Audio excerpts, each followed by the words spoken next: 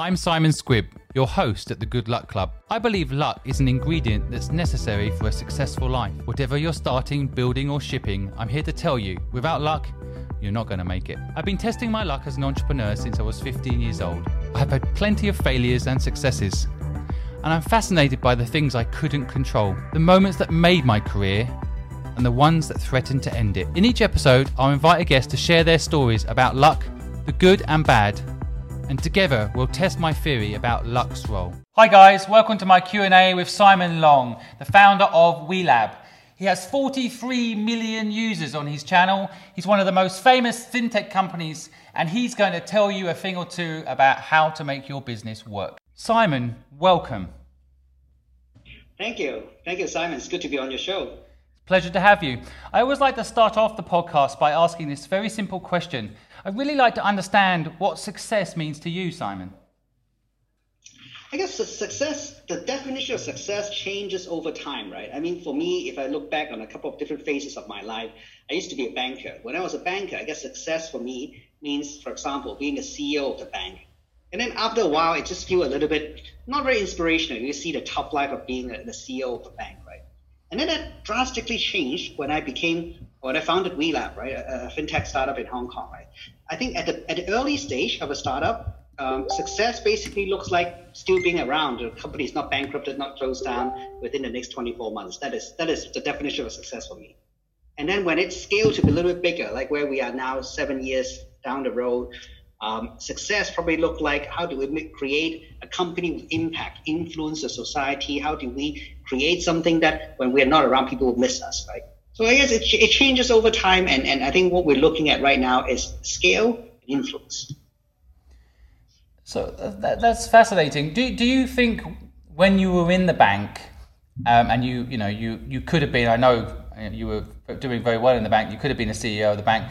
When did it change? Was there a light bulb moment, or was it a gradual thing? When did that stop being appealing? That started to be not so appealing. I remember a couple of inflection points, right? I think the first one is when I got to know the CEO better, work with them a little bit more, looking at their life, right? Looking at the pain they have to go through, and it started to be not so appealing. I think that's the first point, right? Just by being closer to the real character. I think the second part is when I was so in between, I took a year of sabbatical where I went to study at my business school, right, in the US, and I see fintech startups and that scene, right? That by comparison, right, that creates an environment for me where I can see my impact, empowerment a lot more. So that by that contrast, being a small little piece of little screw in a large machine versus being the person who's empowered to make a change in a much smaller organization, of course, at the beginning, right? So I think just being closer to the person and also having that comparison sort of changed my definition of success and has driven me to pursue a path for entrepreneurship. You highlight something that I think is quite interesting to talk about for a second. I always preach that it's good to have a mentor because that mentor can teach you something. I think partly the insight you've given there is that sometimes a mentor can also teach you what you don't want to be. So you can go be with the CEO of a bank, and your image of that job is it's this glamorous, amazing thing. And then when you actually get there, you actually see their lives. It's kind of like reverse mentorship in a way. You realize that it's not for you, right? Yeah, exactly. I think, in fact, exactly my mentor is actually the CEO of the bank today. Right. So I actually through her and saying whether I want to be or live that life, right? Yeah. Or I want to work in a small organization where I have full autonomy to do what I need to do, right? Wow, that's amazing. It's still your mentor. That's amazing. Mm-hmm. And then you really need to see whether it's something that you want to do, right? I mean, because it's also quite interesting. We fast forward to 7 years later today, right? We actually own a bank in Hong Kong, digital bank in Hong Kong, the WeLab Bank, right? And I've actually choose not to be the CEO of the bank. So I actually hired someone else to be CEO of the bank because right. I still remember the lesson I learned. Because I mean, it might be for someone else, it's the ideal job. It's the dream job. So it's not necessarily that the job's a bad job, right? It's just that you know yourself and know that's not the life you want, right? It's also be open-minded to alternate career path. Because I think I get asked a lot by a lot of my ex-colleagues, right, saying, how come you quit a banking job? where it's a job where you can get a lot of positional power, good pay, brand, a nice name card, and travel and business class. And then you choose a life where you have no money, no brand, nothing. You start from scratch in a dingy little office in Shanghai, right? So it's a different lifestyle, it's a different life choice. And that choice can open up to quite unlimited adventure and upside. That's how I saw it at that time. What you're partly talking about there, I think, for our audience to also understand, is the perception of what you're doing. So, the way maybe someone will ask you is, why would you leave this glamorous job with a fantastic brand and all the infrastructure you could ever want for like you described, a dingy office in Shenyang? But I think as entrepreneurs, we don't see it as a dingy office in Shenyang. We see it as freedom, right? We see it as freedom to put a table in our office if we want, which is what you did, and I beat you at table tennis, then. That kind of like, you have the freedom. It's the freedom piece, isn't it? It's the freedom piece that inspires you to not care about the status things, right? Yeah. But were you always like that? I mean, did you always not care about status, or was it this 1 year off that you had that changed everything? Or do you feel like you were like that anyway? You're right. I think that the 1 year off really, the 1 year sabbatical that year that I'm not in a banking job actually did the trick. The reason why is when you're in the spur of the moment, when you're in the job itself, right, it's very hard to give it up. But when I was during that year of sabbatical, I was living the life of a student, a very frugal life, no luxury. You live your life at the budget of a student. So when I had to choose to become an entrepreneur after living a whole year as a life of a student, the delta, the difference in lifestyle and everything is actually not very big, right? As a student, you don't give out name cards, you don't travel in business class, you just eat like burritos every day and stuff like that, right? But in you as still a banker, it's probably, you feel the impact quite obviously. If I rewind back, right, the last 7 years of all the bankers who've talked to me saying they want to join a startup, right? I think in the past, most of the conversation actually failed at the point where we say, okay, but you don't get this, you don't get that, you don't get this anymore. Are you okay with that, right? Is your family okay with that? I think that is the moment of truth for them, whether they are willing to make that change, right? But there are people, having said that, there are people who are perfectly okay with that. Yep. There are people who used to have drivers and sit in a nice corner office, but when they join us, they just sit in an open floor space. They're perfectly okay, just as happy. So there are people who can make that change. Yeah, you make me reflect on my own journey. I think that one thing, I came from quite a wealthy family and they lost all their money. And what I realized through that process was that it wasn't money that made us happy. And I think that that's kind of a similar thing in business sometimes. It's not the business card or the fancy office that actually gives you the satisfaction in any job. It's the purpose of the business and being, frankly, in control, right? I mean, having control over your own destiny. Absolutely, and I think you got this word right, satisfaction from it. Satisfaction that is just to drive entrepreneurs to do amazing things and also endure amazing pains as well. When you look back at your career, this 1 year sabbatical, that sounds like you were lucky to be able to do that. I'd love to advise our listeners to take a year out if they're in a job today and they don't like it, to take a year out and reflect. But not everyone can do that. So I'm interested in any examples of good luck has played a role in your life, or even bad luck, and talk a little bit about how the sabbatical came about. Yeah, I think the sabbatical came about is pure luck as well. I was actually not looking at pursuing further education. I think at that time I was dating this girl from Taiwan, and she went to Stanford to do her MBA. And I sent her to Stanford in the nice Californian weather on her initial trip, right, landing there. And I thought, oh, it's such a nice weather. And if we have to be away from each other for 2 years, I think it will be very hard for us to sustain a long distance relationship. So that's why I've decided that I will take a year off at her second year to spend time with her. That's the first time it hit me to do a second degree, and that's what I did. And so it's completely out of the blue.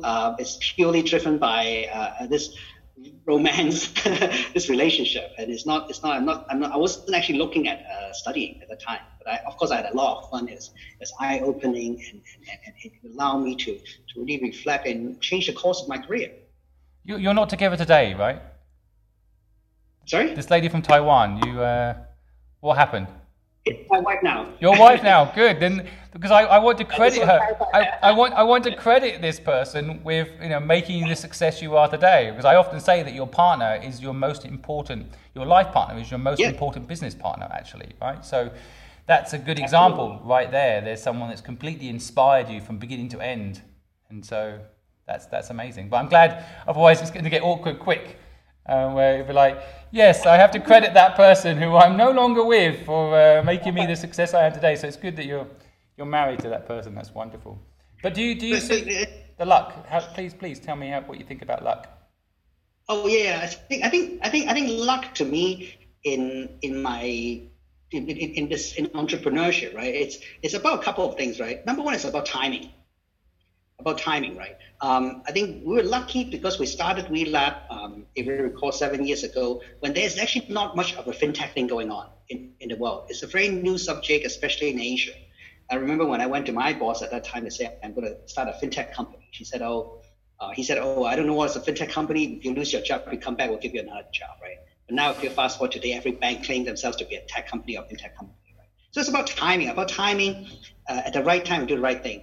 And that's also important because if I were to start exactly the same thing today, 7 years later, I don't think it will ever work. I don't think it will work at all.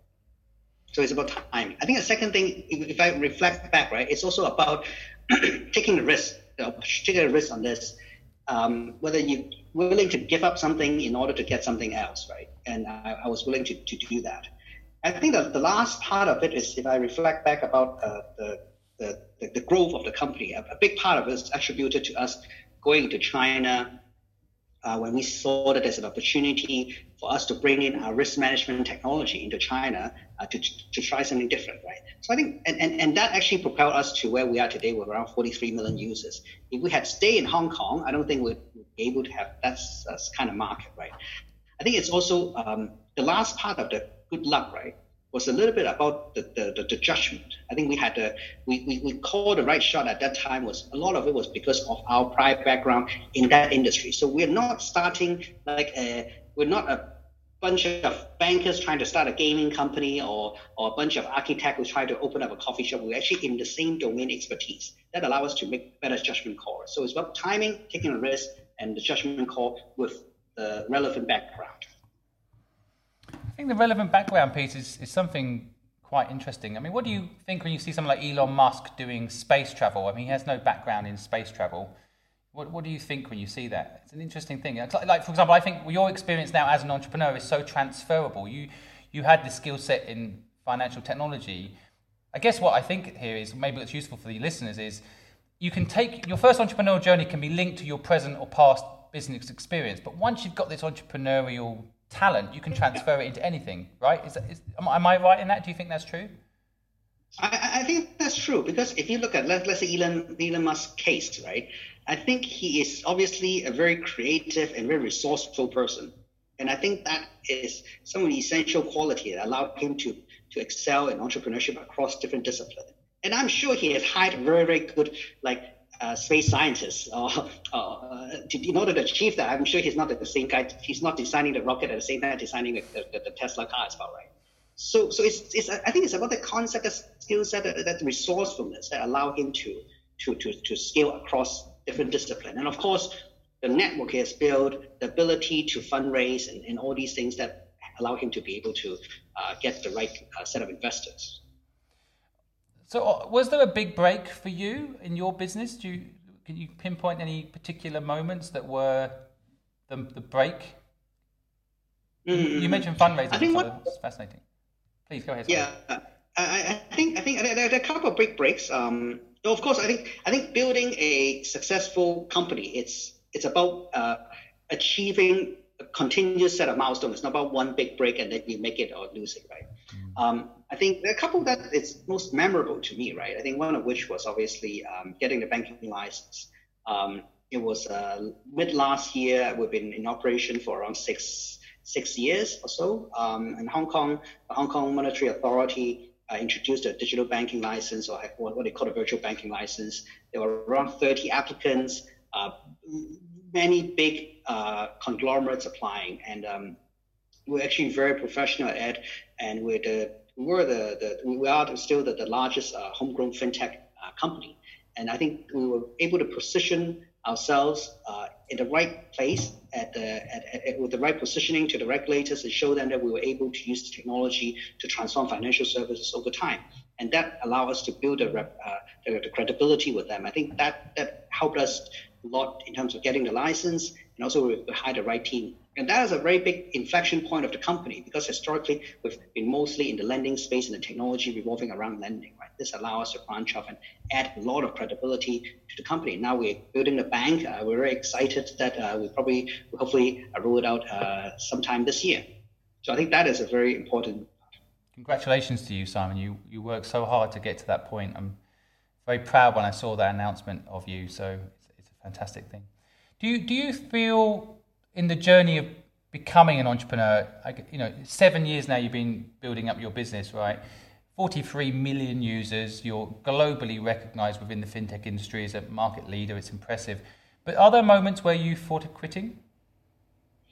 Actually, I've never thought of quitting. A lot of people ask me this. I have never for a split second thought of quitting. I feel very, very tired, but I've never thought of quitting. It's just something that I enjoy so much doing. I love the company. I love the people working for me and with me together. So I've actually never for a split second I thought of quitting. I've gone through a lot of ups and downs, just like any good entrepreneurs have. But no, I've never thought of quitting or anything. Were there any moments where, I had this with Fluid, my agency in China, where we had a cash flow problem, or I didn't want to quit, but it was forced upon you. Do you have any war stories like that? I have been. I always told my team I have been rejected thousands of times and thousands of disappointments and rejections. What you see entrepreneurs talking about on PR about success in fundraising, they didn't talk about the many and thousands of times they got rejected because of that, right? It is a very humbling experience. I can share with you a story. As with fundraising, I think it was last year. It was quite interesting. I still remember it was a Wednesday night. Right before dinner time. And then within the same 5 minutes, I got rejected by 3 individuals on important asks that I had. One through email, one over the phone, and one on WhatsApp. I was so discouraged by it. And then it was literally within 5 minutes. I said, what's going on today? How come everyone's rejecting me? It was right before dinner, and my wife came out and said, hey, do you want to have dinner? I said, no, I don't feel like it. Why don't you guys go ahead with the kids first? So I went back to my room. I was just mulling over it. I was so depressed, right? I said, I've been doing this for 6-7 years. How come up until today, I'm still getting rejections over and over and over again, right? And then as I was just thinking through some of the major rejections that I went through, it was so painful, right? And I suddenly had this interesting realization. I got rejected because I was aiming high. I got rejected repeatedly. I still get rejected today. It's because we never give up on dreaming big. Imagine if I had very low expectations from myself, from the company, right? I'll probably get a lot of success. I'll feel pretty good about myself, right? And as an entrepreneur, what you want to do is you want to aim high for yourself and for the company. So getting rejected is actually a natural path. It's a natural process. You should get rejected. In fact, I think people should get rejected 50 to 80% of the times in order to set like aggressive targets. So I went out and had dinner with my wife. We talked about what we should do, and I just completely forgotten about the negative feeling of rejection and turned to like, how do we solve it? The next day I went back and told my team the same story, and I told them, you know what, if one day you feel that you're getting yes, people love you, you're doing all the right things, and you hit all your target, that means you're aiming too low. Wow, I love it, and it's totally true. And I think so many people are scared of rejection that they don't even try. And there's an element of, you're taking it to a next level. You're saying not only accept being rejected, but aim so high that the chances of rejection are even higher. And learn to resist and accept that. It's a really good insight. And I totally know it's true myself from my own experiences. I mean, when I started the agency business, I remember I put 50 companies down on a bit of paper that I wanted to work with. I called all of them, and 49 said no. You know, and I remember that one said yes. I also had this incredible feeling of loyalty and being grateful just for the one that said yes, kind of able to mitigate the 49 that said no. You know, that, and then converting those 49 into yeses over time. I'm sure you have that feeling. Those 3 people that night, I bet, you know, you still, you're not giving up. Whatever, you know, the rejection was, they're still on the radar, and maybe the timing wasn't right for them, or the timing, it wasn't right for the deal. So, but it's a really good realization and a really useful insight. Do you think that there's a way to give that resilience to people? Or do you think there's no choice but to go through the pain like we both have? I think it's difficult to find a shortcut for that. I'll tell you why, right? Because even until today, it's painful for me. I'm not saying that when I get rejected, I'm perfectly okay with it. Now, of course, with a different scale of the company, when you get a few more yeses, it balances out the no's, right? So I think that over time you learn that. Over time you learn that, okay, one rejection, you're not going to bankrupt the company with one rejection. You'll always find a way. You'll always find the next opportunity. You never give up. I think that's something that you learn. But you never be, I think no matter how many times someone tell you war stories like this, you'll never be able to take away the pain. But hopefully it should be able to encourage the person to endure the pain and aim for the next challenge and hopefully meet that. Yeah, I think it's an interesting reverse angle on this. I remember when my first ever personal assistant, Christy Tong, if you're out there, Christy, hello. I remember she worked with me solidly for 3 years, every day, 7 days a week for 3 years. And then she quit and I cried. I was so upset, and you know, I took it as rejection. This is kind of when your staff leave you. You know, like, why are you leaving me? You know, why? And so it's not just, you know, clients saying no or investors saying no. There's also an internal piece, isn't there? I don't know if you've been through that yourself. You know, convincing people to come and work for you is one thing, and then they say no, and then when they quit when they're working for you. I know Bloomberg, for example. It might be the reason he's not going to be president, but Bloomberg used to always say that anyone that quits his organization, he'd never go to their leaving party. Why would he celebrate them leaving his family? You know, he doesn't celebrate that. He rejects it. So it's an interesting thing, isn't it? How do you approach that stuff with your team? We obviously over the years, right? I mean, we talk about it. The journey is like a train, right? Some people hop on the train at different points, different stops. Some people get off early, right? It's like a train, right? And we obviously had important staff or senior staff. We had one of the co-founders, the CTO of the company, who left us pretty early on, like in terms of year 2, year 3 of the company. And at that time, I was just devastated because I thought that we'll go through this together. He's a technical co-founder, is responsible for everything, and I had to find a way to overcome that piece. And I think probably we're in the middle of fundraising, as we have always been fundraising over time, right? It's painful, but if you look back, right, we're always able to find a way to go past that period, find a better candidate, find a better person, and take the company to the next level. But then I still remember every year at the company anniversary, we always thank the staff who are here, who contributed, and we always thank those who left us. Because without them, we would not be here today. I mean, we're grateful that they joined us, even though it was a shorter journey, but every one of them did contribute. We would not be here without those two. That's a really nice idea, actually. I think that's a good tip. I didn't do it, actually, but it's a good tip, which is to even say thank you to the people that have left, years later. That's a really interesting idea. I think that's very good karma and actually very true. Even though they left early, it doesn't mean to say they didn't make a contribution.